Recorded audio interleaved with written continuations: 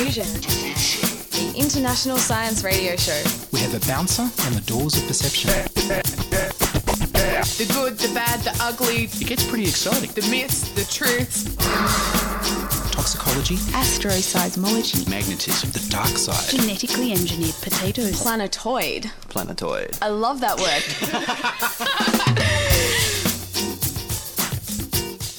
Hello and welcome to Diffusion. Sit back and relax while we accelerate your brain with weird and wonderful science. I'm Ian Wolfe. In this episode, we continue with part 2 of my chat with engineer, transhumanist, fusion party candidate and my good friend Brendan Clark about the year in artificial intelligence and where it could lead. There was a researcher in the 70s and he coined the word singularity for a technological singularity is the term he coined. And that was his prediction, that basically if you could get something that could modify itself and make itself more intelligent, and particularly if it was starting to approach human intelligence, then you could get a runaway technological intelligence that would just, change it. We can't imagine what happens after that point, whether it's humans in control of it or whether it's an individual entity or, goes off on its own, whatever. Things would be changing so quickly that you can't predict what happens after that, which is where the word singularity comes from, because he's comparing it to a physics singularity where you can't tell what happens in the singularity of a black hole because no information gets out. Once it's in, nothing comes out. Or a mathematical singularity, which is again a point beyond which you don't know what's happening. But from a technological standpoint, yes, it's where there's some sort of technological increase in intelligence, increasing intelligence. Whether that's, you could count that as humans doing it as well. But of course, we don't understand intelligence very well in our brains. It's extremely complex. So I don't know whether we're going to be reproducing that in hardware or doing something completely different that isn't very much like our sort of intelligence. Yeah, well, that's the trick, right? We don't know just yet. I mean, there's close approximations. Like the neurons that we got, the neurons we're simulating are very, very basic, right? Yeah. They don't work like real neurons. When people started generating neural networks, they basically add something like a little summed weight, right? So you've got a number of inputs, you've got an output, you've got some function, which is a activation function, and each of the inputs are multiplied by a weight. Yes. And that weight is where the learning happens, right? And so that's pretty much a simplistic neuron, 2 inputs, 1 output, and you've got like a multiplication and an add function. And if that's greater than a certain activation function, it triggers, and if not, it doesn't. Since then, people have just done some analysis of the way human neurons work, and they said, well, that's not how our artificial neurons work. It's too simple. Yes. And then there was a question just I think it was 3 years ago, they went, how could we simulate a basic function of a human neuron or a neuron from an animal? And it's not exactly, but it's very close. They basically got real neurons and they got the artificial neurons with this new function. And they said it almost exactly matches the behavior of the real is that the neuromorphic biological neurons. Sort of? Not the neuromorphic chips. No, that's slightly different. Yeah. Because there's a lot more complications happening inside a neuron than just weighted sum. Yes. Right? And so the way they managed to simulate a neuron was each neuron can be considered as a neural network itself, right? Like a mini computer inside, right? So it's more complicated. But they found out they can simulate the effects of the neuron with 8 neurons. Right? That's the minimum number, right? Yep. And then you can almost exactly simulate what's going inside. Now, obviously, you can make it more complex, but 8 is close enough. That's really interesting. So that matches up a little bit, because what I'd read was that people were basically saying that human neurons, and therefore probably animal neurons to some degree, do some computation themselves. They're not just, as you say, they're not doing the simple summing and weights and biases to do just simple changes in signals, that they're actually doing some sort of computation before they then apply that sort of thing and pass things on. And so if you're able to get a group of neurons to act like a group of synthetic neurons to act more like together like a biological neuron, that makes some sense. Yeah. Now, again, it's not a one-to-one, but it's close enough. Close enough to make a big improvement. Yeah, exactly, right. So you're factoring in some of that extra computation that real neurons do, and you're making the model better. Because there's obviously a lot more complications going on with real neurons, right? The genes and things like that, that triggers. But it seems to be a close approximation with the behavior. And so they actually simulated this by actually getting, I can't remember if it was a rat cortical column or something like that. And they put this in and they did a one-to-one mapping of this and they trained it with the same data. And they got a very, very close approximation to the real behavior. In human neurons, when you're given a general anesthetic, there's a little tiny organelle in the neurons that flips its polarity from plus to minus, right? It just flips over. And you're unconscious. Because there was suspicion that they were doing computation themselves. And I read a book nearly 20 years ago now on the quantum brain. And they were showing that at the molecular level, there's some quantum chemistry going on, and that it would make sense for biology to take advantage of the quantum chemistry, because that's what life does. First it gets in the way and then it depends on it. Yeah. And so they showed that there are ways that neural networks in the brain could go a little bit faster if they were taking advantage of quantum chemistry. So they weren't saying the brain was a quantum computer, but they were saying that neural networks could take advantage of quantum chemistry to go faster. And it was kind of convincing at the time, but I haven't looked back into that. But again, that would be another level for machine learning to try and copy some of that from what happens in biology. Yeah. So that was the argument, I suppose, why that was important is I was having a bit of an argument with my friends at work about the complexity to simulate a human brain level in a computer, right? Because, we've got 80 billion neurons, approximately 10,000 synapses, so per neuron, right? And so if you want to do that, I think it's something like about 100 trillion or something like that connections. That's in the realms of possibility to simulate with hardware. Yes. But it's very complicated, right? But then if you times this by another factor of 8, yes, right? And then, of course, the ridiculous power consumption, etc., right? Sure. Which is when you get into neuromorphic chips and things like that, right, to low power. But I still think it's doable. It just means it's difficult, right? Because at the moment we've got a chip shortage. I know America's trying to start up their own chip manufacturing, if only for national security reasons. And I don't know what other countries are trying to do that. I don't think we are in Australia. No, we should be, but we're not. No, we're not. And then there's, of course, the story. If it's not digging coal and gas out of the ground, we're not doing it. This is true. This is true. We're only going to space so we can mine the moon, is my understanding in Australia. That's literally one of the goals of the Australian Space Agency. They have funded a project for Australian mining companies to send a rover to the moon to essay what can be mined. It's a little sad, really. But that's all the space agency does here. It's got to be very commercial or they're not interested, generally, unless it's international partnership. It was in the news that OpenAI is doing deals with these companies to make these neuromorphic chips that they haven't run models on before, so it's a little bit speculative how well they'll run. And of course, part of the problem is the companies are largely owned by Sam Altman, the CEO, which is a conflict of interest, along with the other hardware companies that they're looking at, which are also owned by Sam Altman. And these may be part of the reason why he was sacked, because it's illegal for some of these conflicts of interest when you've got a non-profit foundation. But the other thing is, of course, that since cars and everything, TVs, monitors, phones, everything has a CPU, I think that's the other part of why there's shortages, is because we're putting them in literally everything, and we're putting them in more things than we ever used to. every month they're coming up with new ways to put CPUs and things that didn't used to have CPUs. And that's probably part of the shortage as well. But with DeepMind making these new advances in discovering these new materials, which is just done recently. I think they said over 200,000 new materials. Quite they've done impressive. simulations.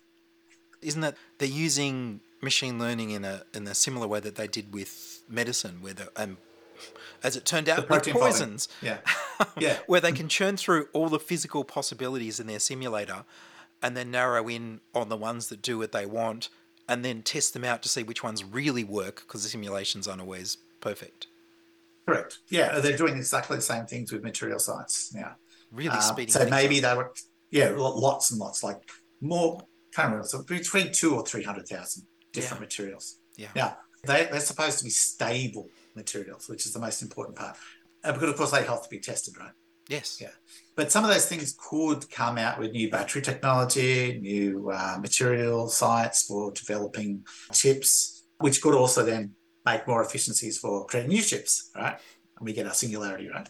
Well, see, the other thing I wanted to mention there is that in addition to all the compute stuff that Meta's getting, they're also buying humanoid robots for their factories. Yes. Which is a bit of a hint that they want to sack all their workers. Yeah, well, I mean, that's the double-edged sword of technology, right? So in one term, it's good, and another term, it's bad. But we get to the manner. Well, what I'm just going to say briefly there is obviously, if you owned the robot that did your work, then you'd still get the income, right? Or one of the things that was suggested way back in the 80s, I think, by Robert Anton Wilson, he had a system he called Rising Income Through Cybernetic Homeostasis, RICH.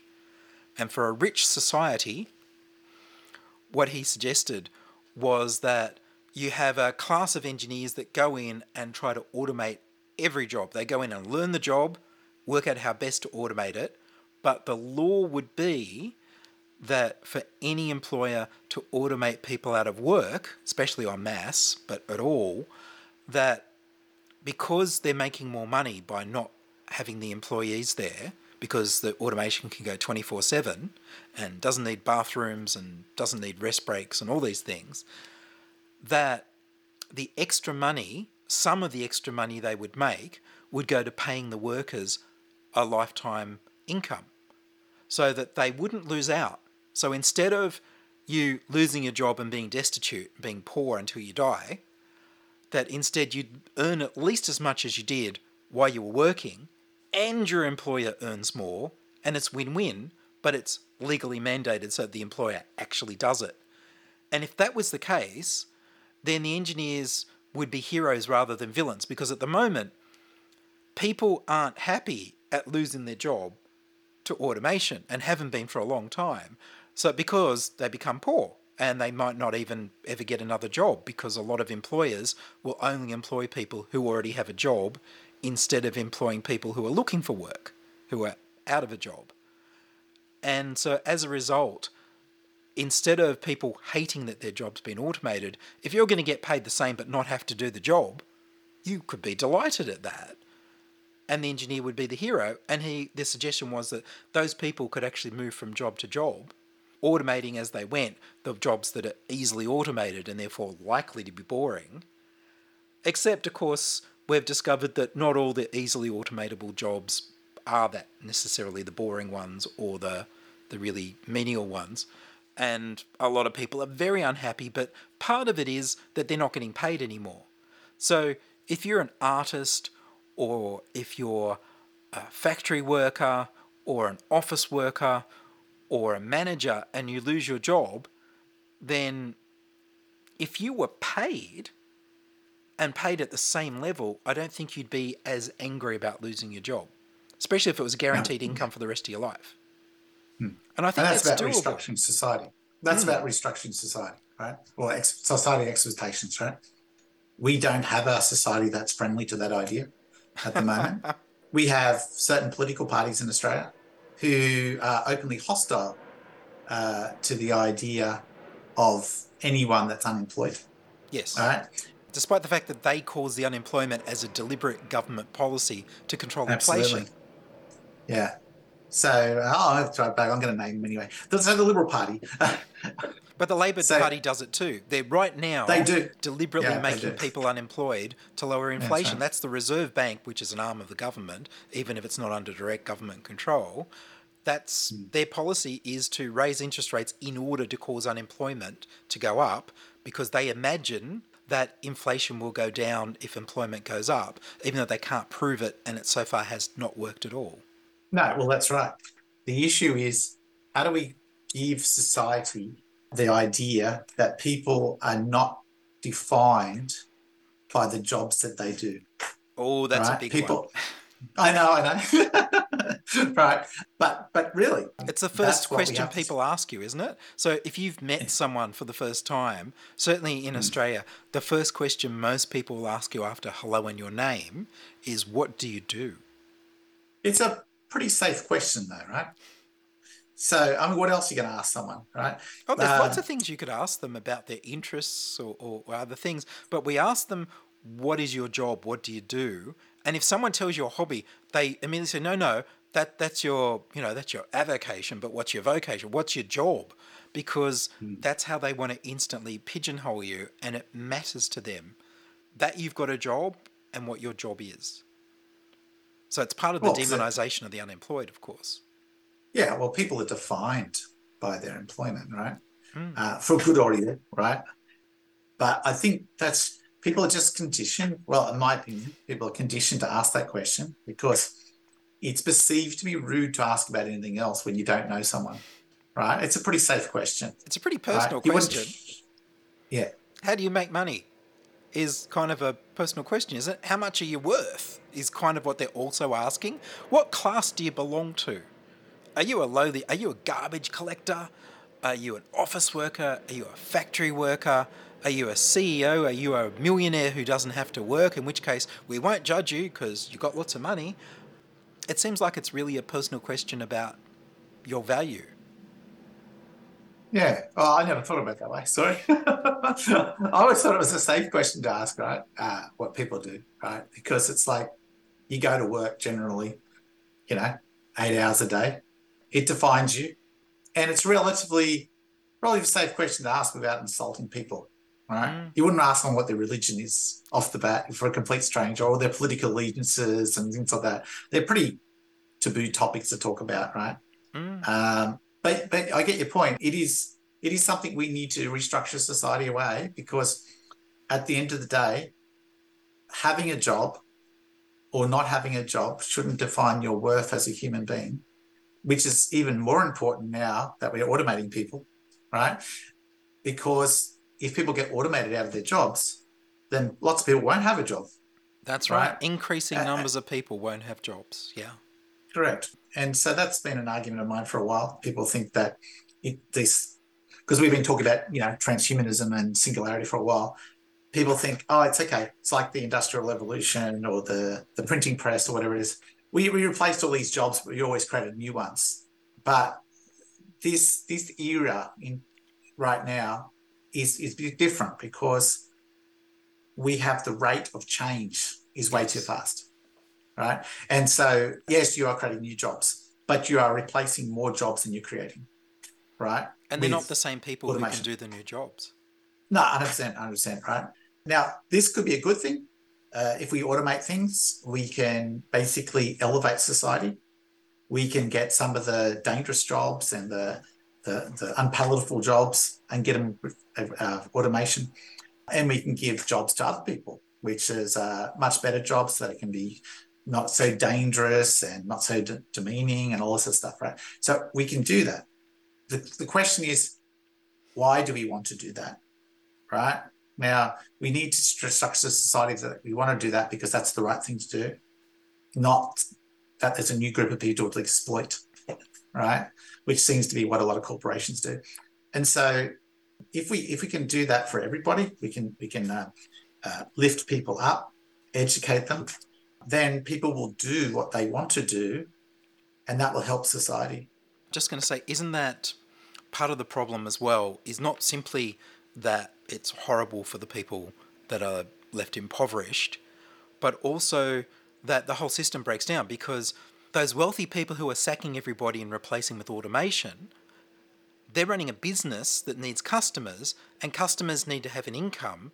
And if most people don't have a job, if more and more people don't have a job, then the number of customers for those businesses goes down and down and down until they can't be sustainable. So if the businesses can't run, then the people owning the capital, the wealthy people running the businesses, can't run the businesses. So they'll lose a job as well. And the whole system can all sort of collapse if you just automate absolutely everything with no provision for what happens to the people who are unemployed. But also, economically, it doesn't make sense, not just that you don't have customers for the businesses and the services, but in the real world, outside of sort of imaginary, it's more mouths to feed, stop feeding them, that when you give people, poor people, if you give people money to spend, they immediately spend it on the things they need, which means the money goes to the businesses and the people who do have jobs. So they're supporting the economy by staying alive rather than being allowed to starve to death. It just seems that both the right thing to do is not just the morally right thing to do, happens to also be the economically right thing to do. Yeah, but the problem is our society's been corrupted by certain large corporations who have far too much power. And they've got exactly that problem. They basically price themselves out of the market, right? Customers can't afford their products. So the only way to keep their profits high is to basically gobble up other corporations to keep that money train coming through, right? So they just get bigger and bigger and just suck up more and more resources. And then they get the government as a client because they can't get the public as a client anymore. Yeah. So you've got companies that only have the government as a customer, which means, they don't care if we're all impoverished because the government's still there. Yeah. Well, you got companies in the United States where their only reason they are still doing business at the moment is because their workers are on food stamps because they can't afford to work there. Because minimum wage is too low. Exactly. Well, corporations don't pay them enough. So the people are literally starving unless the government gives them social security so they can feed themselves. Yes. We need to stop that, right? Because that's the idea for regulation, right? For government intervention, right? So one of the things to restructure society is that we need government intervention and government planning for this new type of society, which is why one of the reasons I joined the Science Party and the Fusion Party. We want to give the government that job and the outlook to plan for that. So governments need to define a set of rules. Like I know there's an argument about capitalism and everything else, right? But at the end of the day, corporations need a set of defined values that they need to operate in, and the government controls that. So as much as we like to harp on about how evil corporations aren't evil because the government lets them be. Yeah. The government sets the rules. So if you want to have the free market, that's fine, but you still need a set of rules to play in. Yes. Right? And so the government needs to take a more active role in that to point corporations into a particular view of what the country needs to look like. Then the corporations will go fill those gaps. Yeah. Right? But if you don't plan that and you just say, well, just go ahead and do whatever you want, corporations will, especially when they're got bad motives such as infinite money, right, at the expense of all else, right? And so when we go into a new society of automation, we need to basically now define corporations that are doing maximum good for society. They will still make money, right, which is fine, but they will make money responsibly, and it won't be unfair for the corporations because all players will have the same set of rules to operate with. Yes. Right? And so you still get the free market for those people who like that, but you get some control and some guidance, assuming that your government is actually interested in the greater good and moving society forward, and society will thrive. Otherwise, we get the horrible dystopia that we see in all the science fiction movies with global corporations running riot almost like another arm of government. That's kind of where we are. That was part 2 of my discussion about artificial intelligence with Brendan Clark. You can now buy Diffusion Science Radio merch from diffusionscience.etsy.com. And that's all from us this week on Diffusion. Are you a scientist, artist, biohacker or maker who'd like to be interviewed about your work? Would your company like to sponsor Diffusion? Send your contributions, opinions, helpful suggestions and donations to science@diffusionradio.com. That's science@diffusionradio.com. Please subscribe to the Diffusion Science Radio channel on youtube.com/c/diffusionradio and rate the show on iTunes. Tell your friends. Follow me on Twitter @IanWolf. I produce Diffusion, which is broadcast around Australia to 28 stations on the Community Radio Network, including Radio Blue Mountains 89.1 FM in New South Wales, 8CCC in Alice Springs and Tennant Creek, 2 MVR in Nambucca Valley, 3 MVR in the Mallee Border districts of Victoria and South Australia, City Park Radio 7LTN in Launceston, Tasmania, and 2XXFM in Canberra. Diffusion is narrowcast on Indigo FM 88 in northeast Victoria. Diffusion is syndicated globally on astronomy.fm. Subscribe to the podcast on the Diffusion website, www.diffusionradio.com. That's www.diffusionradio.com, and check the website for links, photos and videos about this week's show. If you enjoyed the show, you can explore more than 1,000 previous episodes archived on diffusionradio.com, where the shows are labelled by keywords so you can focus in on the stories you want to hear. Make a donation through paypal.me/IanWolf or join my patrons at patreon.com/diffusionradio. I'm Ian Wolf. Join us inside your audio device of choice for more science wondering next week on Diffusion Science Radio. Science is fun. It helps you to learn, to know, and to appreciate. When you study science, you may go on field trips. You discover the marvelous interrelationships between all living things.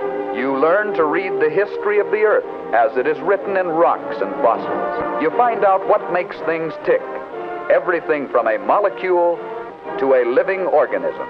In the study of science is found the most useful and satisfying knowledge of man. Knowledge of his physical world, its past, its present, and its future. And in your moments of relaxation, now and in the years to come, you will find the study of science leading you into fascinating pursuits. Photography, collecting. Why study science? Study science because you will find in the study of science a richer, more rewarding life.